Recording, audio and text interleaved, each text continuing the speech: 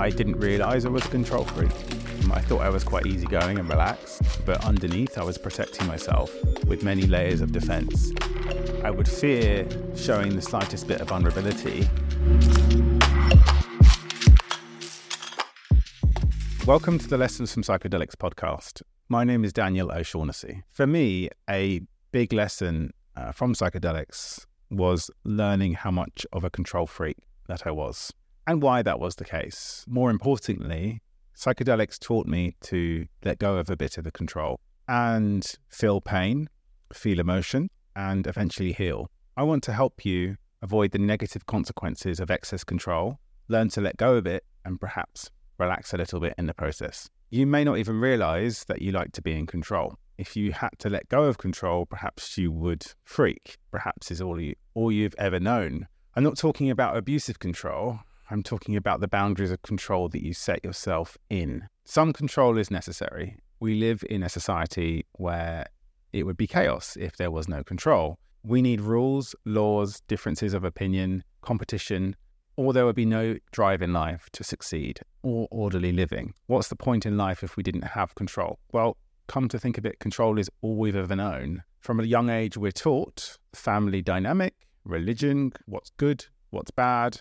All of these examples create a blueprint of society, which is nicely controlled. We're taught that we grow up, we pass exams, we get a job, we get married, we have children, we buy a house. They're controlled societal norms that we live by. There are obviously positives to this. Your behavior can reward you with a nice life. You can control your diet and fitness to look better, to feel better. You work hard in the system. You get a good paid job. You have healthy boundaries and keep safe. These are just examples.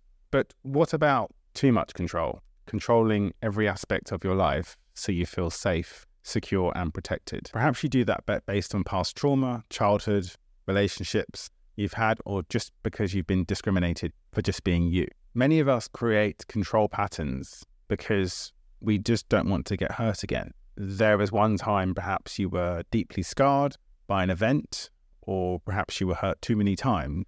And so now you build up these thick walls to protect yourself. So this can eventually become a negative consequence of excess control. Perhaps even it leads to insanely working long hours to prove yourself, perhaps conditioning your body with very strict diet and beating yourself with exercise. So in order to secure those walls of defense. Is being a control freak or having excess control good for you? Is it healthy? Perhaps there is some sort of control anxiety, which can lead to unhealthy behaviors when you start to feel out of control. Perhaps numbing pain, numbing stress, and these, for example, when you're out of control, you might binge drink, binge eat, take drugs.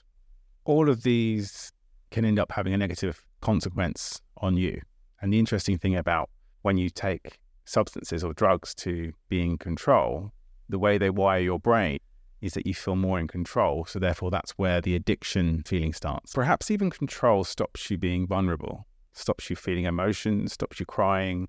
Perhaps it's something you do to protect yourself. The people that come to mind here are the ones that go, I don't want to talk about it when there's a hard or difficult conversation. People who are the avoidant personalities here. Or they say the ones everything's fine when something's really bothering them or upsetting them. Or perhaps on the other end of it, people that don't want to be accountable for their actions. And these might be people that therefore avoid you if they've hurt you. And they don't want to have that difficult conversation because it leads to them being out of control of the situation. Needing to have control can make confrontation difficult because you can't control how someone else is going to respond. You can't control someone else's language or behavior, and that can actually lead to some sort of anxiety. I think in difficult relationships that when you feel that you can't communicate well with your partner, or you've had to have a difficult conversation, that it causes a lot of anxiety because you are saying something to them, maybe perhaps very vulnerable, and it causes anxiety because you may not be able to control the outcome or get heard or, in essence, make them understand how you feel. So that can therefore be a control factor, therefore causing a lot of anxiety in relationships. You are never going to be able to be 100% in control in relationships. If your body and mind can't control something in a situation, it leads to a surge of stress hormones and neurotransmitters, which ultimately lead you to being more anxious in a situation. So you may want to avoid it. I want you to think about some control pattern identifiers that might be good to see and assess your levels of control. Are you a good team player? Or do you prefer to be a lone worker? Are you good at trusting people, delegating tasks? Are you super critical of yourself? You just beat yourself up about a tiny mistake for days on end. What about controlling your emotions so other people don't get to see your vulnerable side? Do you let yourself cry?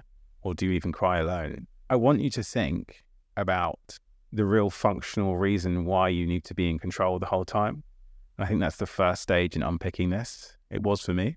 What are you doing to protect yourself from this excess control? You are the only one that's going to know the answer to this. Is that control pattern that you're currently exercising, is it working for you? Is it giving you peace of mind? Are you feeling at peace? Are you feeling relaxed? And if not, what would happen if there were things that you changed? I want you to connect to pain and think about when you were really hurt last, or when you were hurt the most. What would it mean if you got hurt again? Is the suspense of getting hurt more than the actual hurt itself?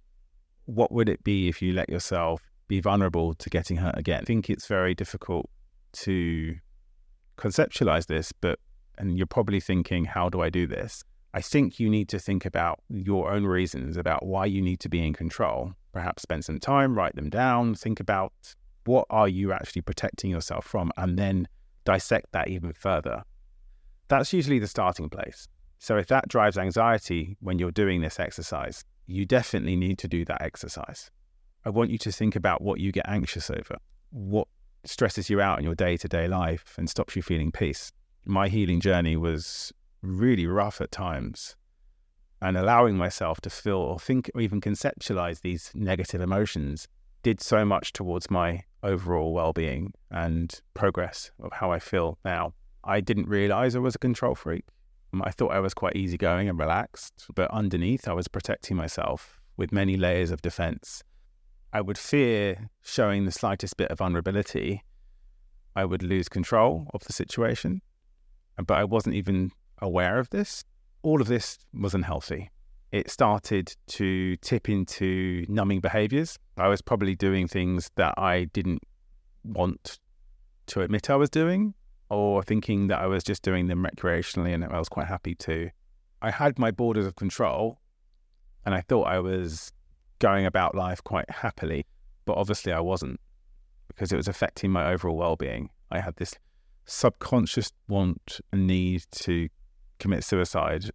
I was protecting myself from feeling that emotion, but it was just burdening my head most of the day, just feeling completely worthless. And I would engage in numbing practices. I would do things that I knew weren't good for me and put myself in situations just to feel, I don't even know what I was trying to feel.